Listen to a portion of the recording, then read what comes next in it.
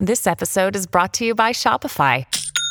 Forget the frustration of picking commerce platforms when you switch your business to Shopify, the global commerce platform that supercharges your selling wherever you sell. With Shopify, you'll harness the same intuitive features, trusted apps, and powerful analytics used by the world's leading brands. Sign up today for your $1 per month trial period at shopify.com/tech, all lowercase. That's shopify.com/tech. FMC Fast Chat takes you inside the news so you can be in the know in 30 minutes. Hosted by Fair Media Council CEO and Executive Director Jackie Clement, Fast Chat features notables in news, media, and business.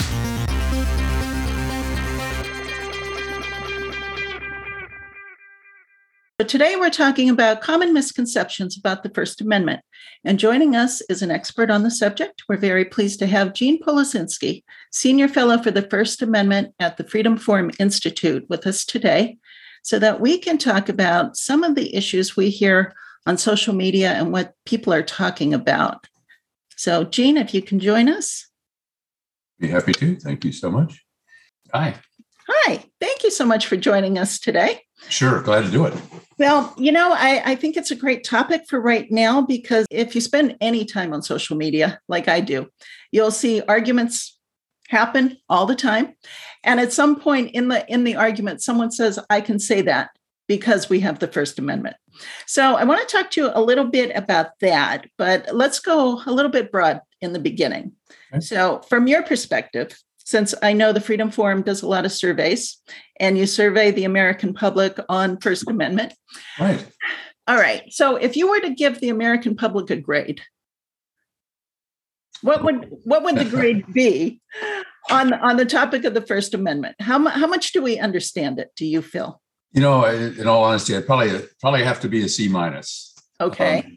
And I say that because we have this sort of belief that we have the right to speak and the right to worship freely, but we don't really get what's involved in a free press. We tend to think of that as only belonging to journalists, which is not true.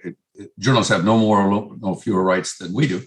Mm-hmm. And then assembly and petition, it's been as low as 1% even knowing that those petitions exist. The right of petition exists. So that's, again, why do we have that? Well, we don't teach much about it anymore. There's sort of on one hand, an assumption it's like air, we don't need to talk about it.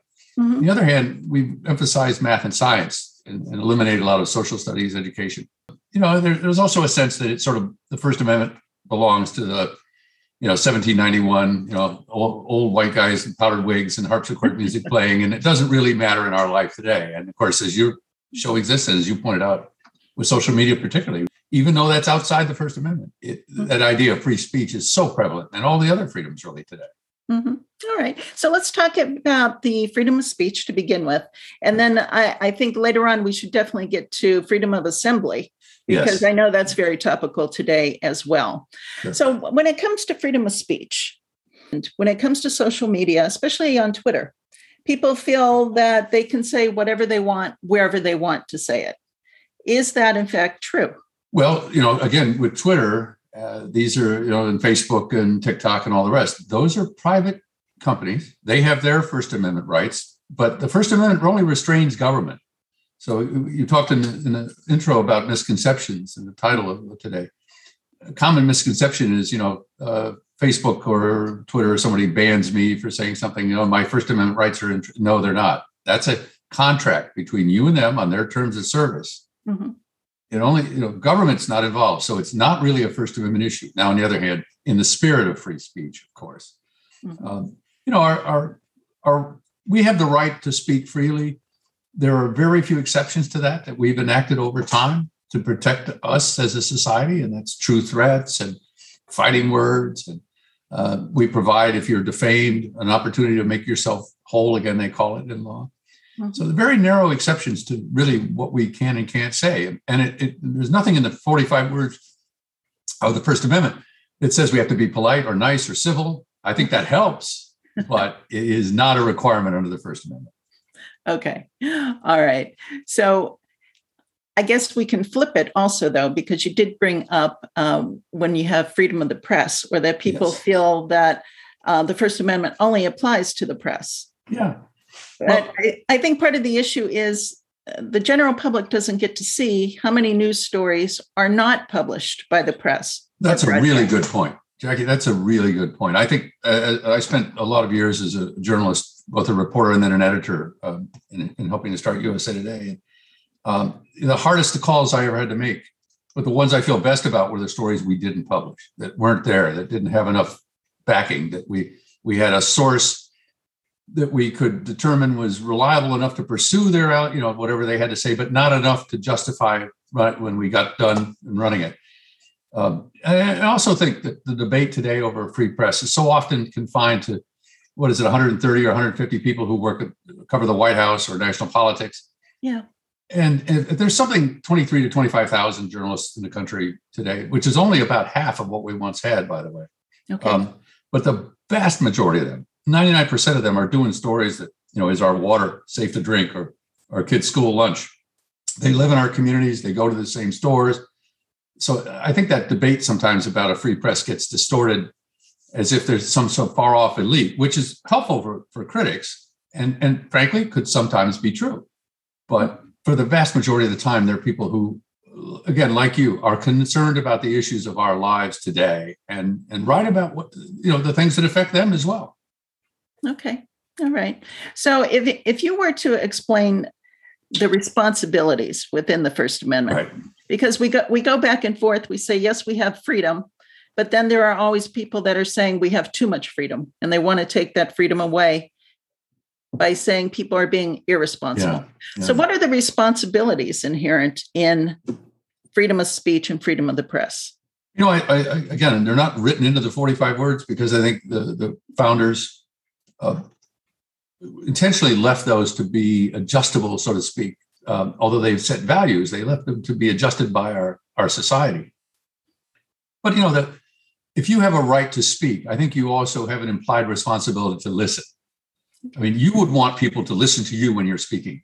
Mm-hmm. Well, I think the responsibility is to do that, even if it's something you don't want to hear. Justice Jackson, who was on the court in the 40s, had this great phrase, I think, in a 1947 decision, that we need to hear that which is repellent or repugnant, if only to be better prepared to argue against it. And I love that quote because that really means, hearing something is not accepting it. It's not acknowledging it. It's not approving of it. It's just hearing it.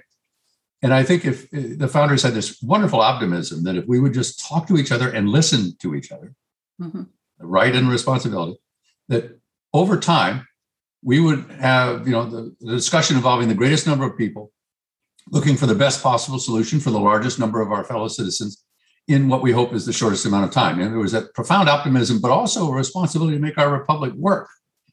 And that doesn't work if we're either not participating or if we're shouting at each other so much or living in thought bubbles in today's world that we don't communicate. Okay. So where would you place us at this moment in time now in terms of how free are we? Well, I think we're very free, despite the complaints about Facebook and TikTok and others, blocking people significantly. People, truthfully, we have more ways to communicate with each other than any other generation in the history of humanity. Mm-hmm. There are alternatives, for those who say, well, Facebook and these people are they're so essential, and being banned from that is sort of the equivalent of government action. I remember MySpace, which in 2005 was the thing. Yeah. And by 2008, Facebook had replaced it. So I think there are, the options under private terms of service is use my service or find somewhere else. Well, we've seen those efforts being made. Mm-hmm. And I think that's going to happen. I think we saw that in radio, where there was a sense that, conservative voices weren't being heard in the 60s and 70s. And suddenly by the 1980s, it dominates talk radio and continues on today to do that. So there are other alternative ways to communicate. Again, the First Amendment says talk and be heard, listen and respond. Again, I love the fact that you ask about responsibilities as well, because sometimes we're so concerned about protecting the right, we forget the responsibility that the founders placed on us as citizens to make self-governance work. Okay. All right. Thank you. I wanted to ask you a little bit about your background and your interest in the First Amendment. How did that happen? Well, early on as a kid, I decided I'd like to go into journalism. I wasn't even really aware that that's what you would call it, I guess, when I was about 10 years old. I just liked people telling people stuff. But I started out in college as a journalism major, worked while I was in school, which I think I would recommend to anybody who wants to get into it, because you can sort of take what you learn on the job or question on the job back to a place where you can talk about it. Mm-hmm. But then you can apply what you've learned in school on the job. And so it echo chambers nicely. I worked my way through some newspapers in Indiana, covering the State House. Late 70s, rather, went to DC a couple of years after I got there, covering Congress and agencies in the White House. Went to USA Today to help start that as one of the founding editors. Was there through 96, and you have this sort of growing appreciation, maybe as anybody does in a profession, for sort of where did you get the things, the tools that you use? And so I became very interested in First Amendment law. So I went to this foundation called the Freedom Forum, which may sound like a right-wing militia group. It isn't. It's a nonprofit entity that is actually ardently nonprofit. It sees its role as a convener, an educator, rather than they don't lobby or litigate. Mm-hmm. And worked my way through that with various arms called the First Amendment Center and then the Freedom Forum Institute. And so I retired last January as president and CEO and COO, and am now at something called a senior fellow for the First Amendment for the Freedom Forum. Okay. All right. So out of all of this, what is it about the First Amendment itself, though, that really honed in for you, that this was a topic you really wanted to focus on? I think it was the way we get to talk to each other. I've been fortunate to travel, and I've gone to other countries and even other democracies where there's just not that emphasis on engagement, that ability to stand up in a meeting. And this goes in my work all the way back to the Magna Carta, that the phrase "speaking truth to power." That's the beauty of the First Amendment. I think there are two. I get to speak truth to power, and it's sort of a self-correcting mechanism for our society that something goes off this way or that way. Something that a guy named Alexis de Tocqueville warned about in 1825, the tyranny of the majority, that he thought the great threat to governments, democratic governments, was that a majority would get so entrenched that minority voices would never be heard. And thanks to the First Amendment, even those people who were not considered fully citizens, African Americans, during the period of slavery and abolition, and then on through segregation, had a voice guaranteed by law, which no other country really has. Mm-hmm. And I, sort of, again, being enamored of telling people stories, I loved listening to stories, but I also, covering government, saw the great ability to tell government what needs to be done and not have to worry about it. Not, the famous, 3 a.m. phone call, knock on your door from the secret police because you said something to somebody in your neighborhood. Yeah. That's just not something, we talk on our cell phone and presumably don't have to worry about some government agency listening in. And all of that just to me was really exciting. This ability to talk to each other and to talk to government, mm-hmm. And self-governance. And I've met a lot of politicians and I know there's great skepticism today. And frankly, most people I've seen in the legislative, executive, or judicial branch are a lot like you and me and just want to do a good job. Now they're jerks and they're crooks and they're people who, ambitious and all the rest. Well, no kidding. There is in life. But by and large, these are good people. And what they value the most many times is hearing from us, is hearing what we're thinking. A friend of mine hosts a radio show on a little station in Indiana. And he interviewed a mayor of a town where the last daily news organization in their town, a radio station, just closed. And this guy, I assume, had a couple of months experience. And he said, how do I hear from people? Nobody goes to a government website just to read. It's information. Mm-hmm. And he said, I used to hear from people through this radio station and through a newspaper that had existed in their town. And, it's really interesting that it wasn't a journalist. It wasn't academic. It was a politician saying, how do I hear from the people who I'm responsible for? So I think, all of that has just combined to just keep me going through the years to say, this is such an essential part of helping take care of our fellow citizens, which is ultimately, I think, what self-governance is all about. Okay. Now, the flip side of this, though, is I have seen surveys that show there's a fairly large percentage of the American public that think we have too much freedom when it comes to freedom of speech and freedom of the press. Yeah, or even assembly, petition, and even religion at times. So the 5 freedoms in the First Amendment. The Freedom Forum surveys, we've done one every year called State of the First Amendment since 1997. Okay. And one of the questions is, does the First Amendment go too far in the rights it guarantees? Well, about 8 months after the 9/11 attacks, and the numbers usually ran somewhere 15 to 20% of people, and they were mad at the press or they'd seen a protest that, there was something driving that 15, 20%. Okay. That number jumped to half of Americans about 8 months after 9/11 because there just was a sense that we were too open and vulnerable to attack. Well, a year or two later, it resets, gets down into the teens again. Okay. Along comes the Boston Marathon bombing. Now, we went into the field, that was in the spring. We went into the field in May, late May. So we get that survey result back, it's back up to 39%. So I think fear that we are too free could be exploited by people who would like to take away those freedoms, as you said, that for their own purposes. Mm-hmm. I don't think we're too free. I think if you look around the world, one of the great strengths of this country is that we can speak our mind. And as I said prior to 9/11, you don't have to set up a bomb in America to be heard. I won't say that now. Right. It's some people still feel the need to do that, but not as you would in many countries. The Freedom House used to do a survey, I think they did up until 2 years ago, of the sort of freedom index based on a bunch of things. At the last one that I saw, 13% of the world's population lives in a country that was definably free. Think of how rare that is. And if you take out Western Europe and the United States and Canada, that number plunges in the single digits. Most places on the planet, you can't say, not just, I think the president ought to be replaced. You can't say the mayor's doing a bad job. Or why did my street get paved or not get paved when somebody else's did? Aha, I know why, because they paid somebody off or whatever. Yeah. You can't do that. And I think it is a freedom to be prized unlike any other.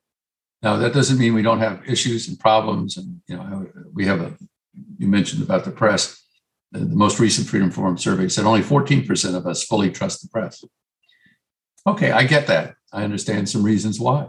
I'm not, first of all, I don't think you ought to give 100% trust near anything, including me. What was the old phrase? Trust but verify if your mom tells you you're cute, So, okay. Not that. But I think, again, this accountability factor is there. I think shows like this that help inform and educate people to tell us what our freedoms are and what they aren't are so vital to preserving our freedoms. Well, let's switch over now, though, to assembly and petition. Yes. Okay. So I know there's pushback now on assembly. Yes. Yeah. So if you can maybe encapsulate what's going on right now, the current thought and movement happening with that. Sure. Assembly is the right to get together with people of like minds. Petition is not just the thing you sign. It's really to seek redress of grievances, to use the 1791 phrase. That's, again, go to government and you can say things are going well, but the point of it is you can say things aren't going well, and here's how I think you should fix it. Yeah. Again, I think fear comes into play a little bit in this. We live in a very polarized society right now. The survey shows that there's a substantial number of us who will not express an opinion either in person, let's say at a rally, or to others, or online because we fear retaliation. It's a sad state of affairs. But I think the pushback comes from people who, in my assessment over the last few years, wrongly say, oh, these are violent protests and demonstrations. Yes, there are. And we have laws existing to prevent that. You can't smash a window in the name of free speech. In fact, violent speech, violence is conduct, even if it's motivated by speech. I have a good cause, my heart is pure. Then give you the right to throw a brick through a window, or worse. And I think people who would oppose whatever the force of the protest is. And to be blunt, that's either COVID-19 anti-mask vaccine or anti-mask vaccine protest or Black Lives Matter. The people who would shut down those voices are using this bogus issue of widespread violence. I mean, if you look at somewhere around 95% of protests involve no violence whatsoever. They may be irritating, angering, and they may be harsh voices. Message you don't want to hear? Yeah, I get that. But we have a First Amendment right to assemble and petition in that name. Mm-hmm. And again, as Jackson said, if only to be better prepared to argue against it. Well, that's tough. It's tough hearing words that make your blood boil or that insult you and permitting it. But that is the majesty, really, of our system, that you get to speak, even if no one else agrees with you. Now, if I'm out, protesting something. Yeah. And the protest turns violent. Do I have any kind of responsibility, or am I in any way responsible for that violence just by being there? Sure. Well, there are some states now with new legislation that would try to make you responsible. You're marching along, and let's just say you're in a demonstration in favor of sunny days, and you feel like there's too many people who want cloudy days and you're going to be out there protesting. Okay. And 3 blocks away, and it's a large protest. There's 10,000 people who love sunny days. Mm-hmm. 3 or 4 blocks away, there's a couple of people for whatever motivation, whether it's cloudy day supporters or sunny day supporters or just somebody who wants to make trouble. They throw a brick through a window. There are some states now trying to criminalize that conduct and saying everybody in that 10,000 group is liable to be charged with what sort of accessory or participant, as if you had thrown that brick. Okay. That makes no sense to me. I don't think that's going to withstand any kinds of constitutional challenge. Most of them are too new to have gone through, adjudication. Mm-hmm. But that's just not going to stand. I mean, there has to be a personal engagement. But there's an attempt to do that. Now, again, it gets a little finer line if you're a speaker and you encourage, in the words of, your words, you appear to encourage a violent act. But even there, we are such strong believers that it really has to be under the law proximate. That is, right after you said it. It has to be something that you could genuinely do. And if you don't mind me using an example, I'm up speaking, and my family is Polish and Irish sides of the family. So I'm standing up giving a speech saying, people who are Polish and Irish mix are terrible people and yada, yada, throw them out of the country. That's fully protected speech, even though it's maybe repellent, repugnant, and, morally incorrect and all the rest. Okay. If I say, the next time you see one of those people, you should really give them what for. That I move a little bit farther away from full protection. Mm-hmm. If I say, if you run into those people tomorrow or today when you leave here, you sock them in the nose. I move further.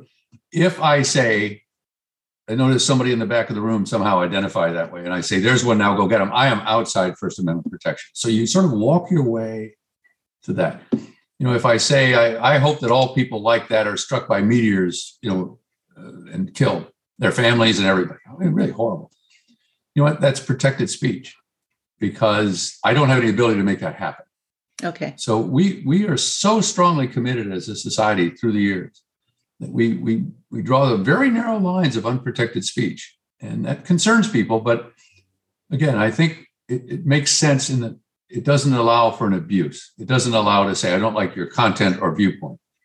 It has to do with conduct. We don't punish or penalize or restrain ideas in this country. We look at conduct and motivation.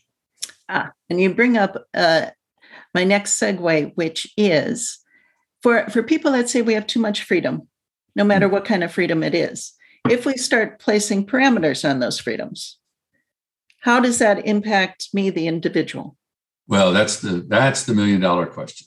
Is who gets to be the national nanny, and how do they make that decision? Mm-hmm. Fortunate parts of American history. If you're a blue collar worker, if you had attempted to organize in the 20s and 30s, people might have said that that's a socialist, communist, anti-American effort, and therefore we're going to shut you down. You can't speak, you can't hand out pamphlets, you can't organize. if you were a civil rights worker in the 50s and 60s, there were actually attempts to say that those kinds of speech were, that's too far. That's not protected speech. That you're talking about challenging, legal things like segregated, washrooms. Well, we've had those in our community for 100 years and passed by law, and the majority wants it. And therefore, if you're, protesting or whatever, you're wrong, or sitting at a lunch counter. I mean, you can go through American history and say, we had the right amount of freedom, I think, in those cases, to say to society, no, working people should be able to organize. Women deserve the right to vote. Thanks, Gene. Listen, I'm with you. And also, by the way, also to have contracts and control of their own money and all the things that went with that decision, people forget. Mm-hmm.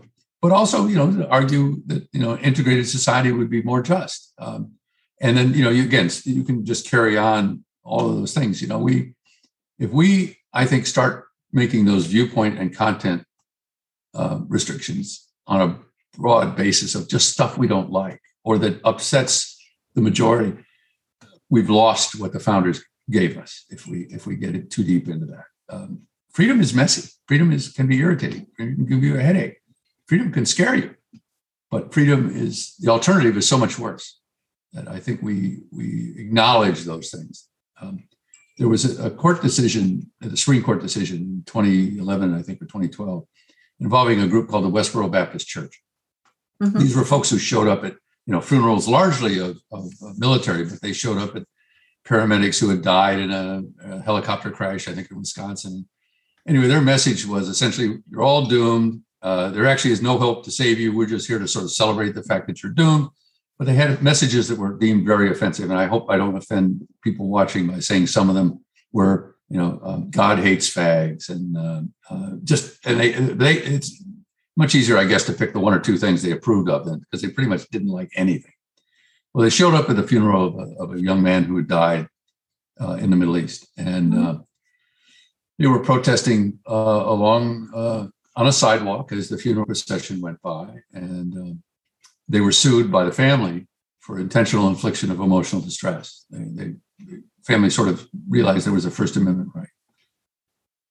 But the Supreme Court came out with a great with a freedom of expression or freedom of speech defense. Justice Roberts said essentially, our commitment is so strong to free speech on matters of public interest that we even have to tolerate speech that is hurtful. And I just imagine all 9 justices, I said, frankly, holding their nose when they voted 9-0. But because they in the opinions you read, well, we have no sympathy for what they're saying or how they said it. The law says, First Amendment requires, our commitment to speech says that we will tolerate even that speech that is offensive and repugnant because it's part of the broad debate. They always call it vigorous debate on First Amendment or on our society's values. And so I understand when people say we have too much freedom. I know that they're talking about things that they see as dangerous and what have you, but we restrict it at our peril. And again, who gets to be the national nanny and make those decisions in any given era or any given time? The lessons we've learned is stay as broadly based as you can. Restrict only that which is an immediate threat, proximate, again, fighting words, true threats, that kind of thing. Okay. We actually have a question from the audience. Great. Is, what if a protester has hate symbols on their sign while they're marching, but not saying anything disrespectful? Right. And speech does cover something called expressive speech. So that's an armband or a poster or a sign. And I can think of the swastika, of course, or a Ku Klux Klan emblem. Again, permitted speech. There was a famous case in Skokie, Illinois, in which the American Civil Liberties Union protected the right of these ridiculous people who called themselves American Nazis to march through a predominantly Jewish community. I can only imagine the hurt. And this is in a number of years ago. There were probably, frankly, Holocaust survivors and certainly family members of Holocaust survivors. Yeah. But the antidote to speech we don't like is more speech, not less. Counter protest, programs, writings, other kinds of speech, which point out how ridiculously and ludicrous some of these things are. Again, that's part of being a responsible citizen. You can't let somebody else counter the speech you don't like. There's an obligation. We talked about responsibilities. I think you feel a responsibility to correct.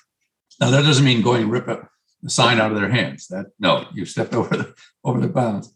But it does mean, as people have done with this Westboro Baptist group, for example, standing on the other side of the street with signs that say just the opposite, and making that point.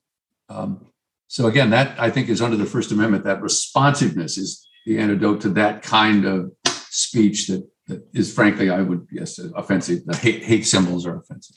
Okay. All right. So where we are right now with our society, and the ability, like you had mentioned in the beginning, that we have more ways to be heard than ever before. Yeah. But yet it doesn't seem like we have much in the way of education to teach people how to go about this or what their rights actually are. No, and that is one of the great reasons for the Freedom Forum to be there, is that we are engaged in trying to help educators, citizens, public officials. I think we're going to be working with a Texas school district, for example, to talk about those 5 freedoms. It's not an entirely new phenomenon. We found a civics book in 1952 that mentioned the 4 freedoms of the First Amendment. And 2 of those were from Roosevelt's speech about the 4 freedoms that generally he thought humanity should enjoy. There was like a right to do business and a right to be happy, which it's not there. Trust me, it's religion, speech, assembly, press, assembly, and petition. We found on one of the immigration tests for the United States to become a citizen, I think under the George Bush, the second George Bush administration, that there were 4 freedoms in the First Amendment, and they left out press. Really? Yeah. Oops. But again, sometimes we think that they sort of will always exist, that they're just like air. We have them, and you sort of sum up with, I'm an American, I could say what I want. Mm-hmm. The problem with that is when there's a challenge, when the rights conflict, people can use that, forgive me using the word ignorance or lack of knowledge, to an advantage, to scare people into saying, well, a little bit of freedom, why don't we have a law banning hate speech? Of course, that begs the question again of who gets to define what is hate speech. Right. These laws that are designed to chill, in my view, chill the right of assembly and petition and speech by making misdemeanors into felonies, by all kinds of little changes in wording that make big changes in law. They sound appealing for the moment. My great fear is not that it'll be the dictator riding down the street on an Abrams battle tank that is the threat to the First Amendment, but it is even the well-meaning person. Let's set aside some nefarious. It's the well-meaning person who says, "Wouldn't we be better off if just we?" And then take away protection for faiths that are not mainstream or that even seem unusual or bizarre. When I hear that sometimes, that the First Amendment shouldn't protect these fringe and extreme faiths, I like to point out that in 1791, the 2 most fringe and extreme faiths in America were Baptists and Roman Catholics. Baptists, because they had this radical idea you could talk to God without going through a state-approved minister. Okay. And Roman Catholics with the usual canard about, their allegiance to the Vatican and the Pope. Well, I don't think those 2 would have risen to become the 2 largest denominations in America had there not been a First Amendment protection. But people made a case in those days. These are fringe and extreme faiths. Oh my God. So we I think we have to think about that when we talk about limiting our freedoms or being fearful of people using them. The system works really well right now, despite the problems we have in the new technology, which does pose some new challenges.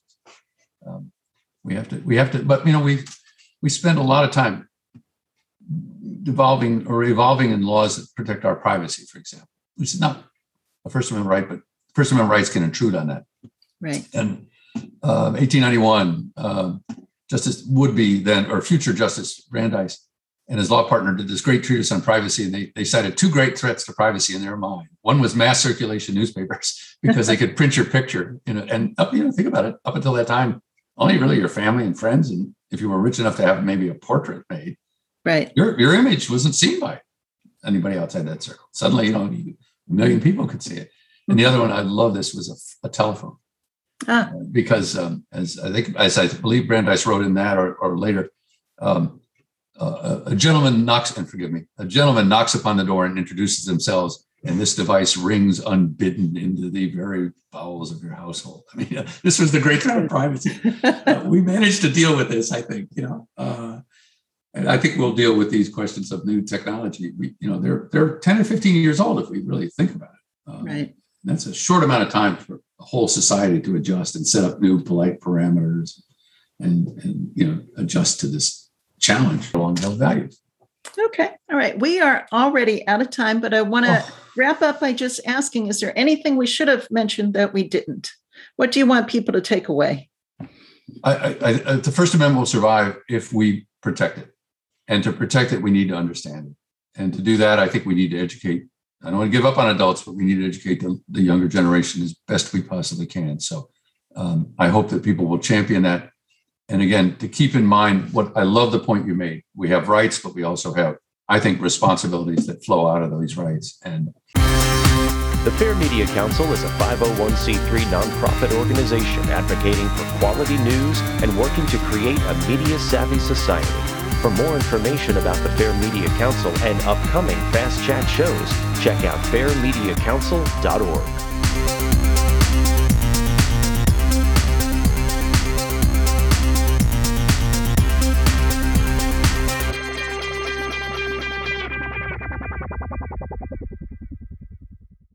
This podcast is a part of the C-Suite Radio Network. For more top business podcasts, visit c-suiteradio.com.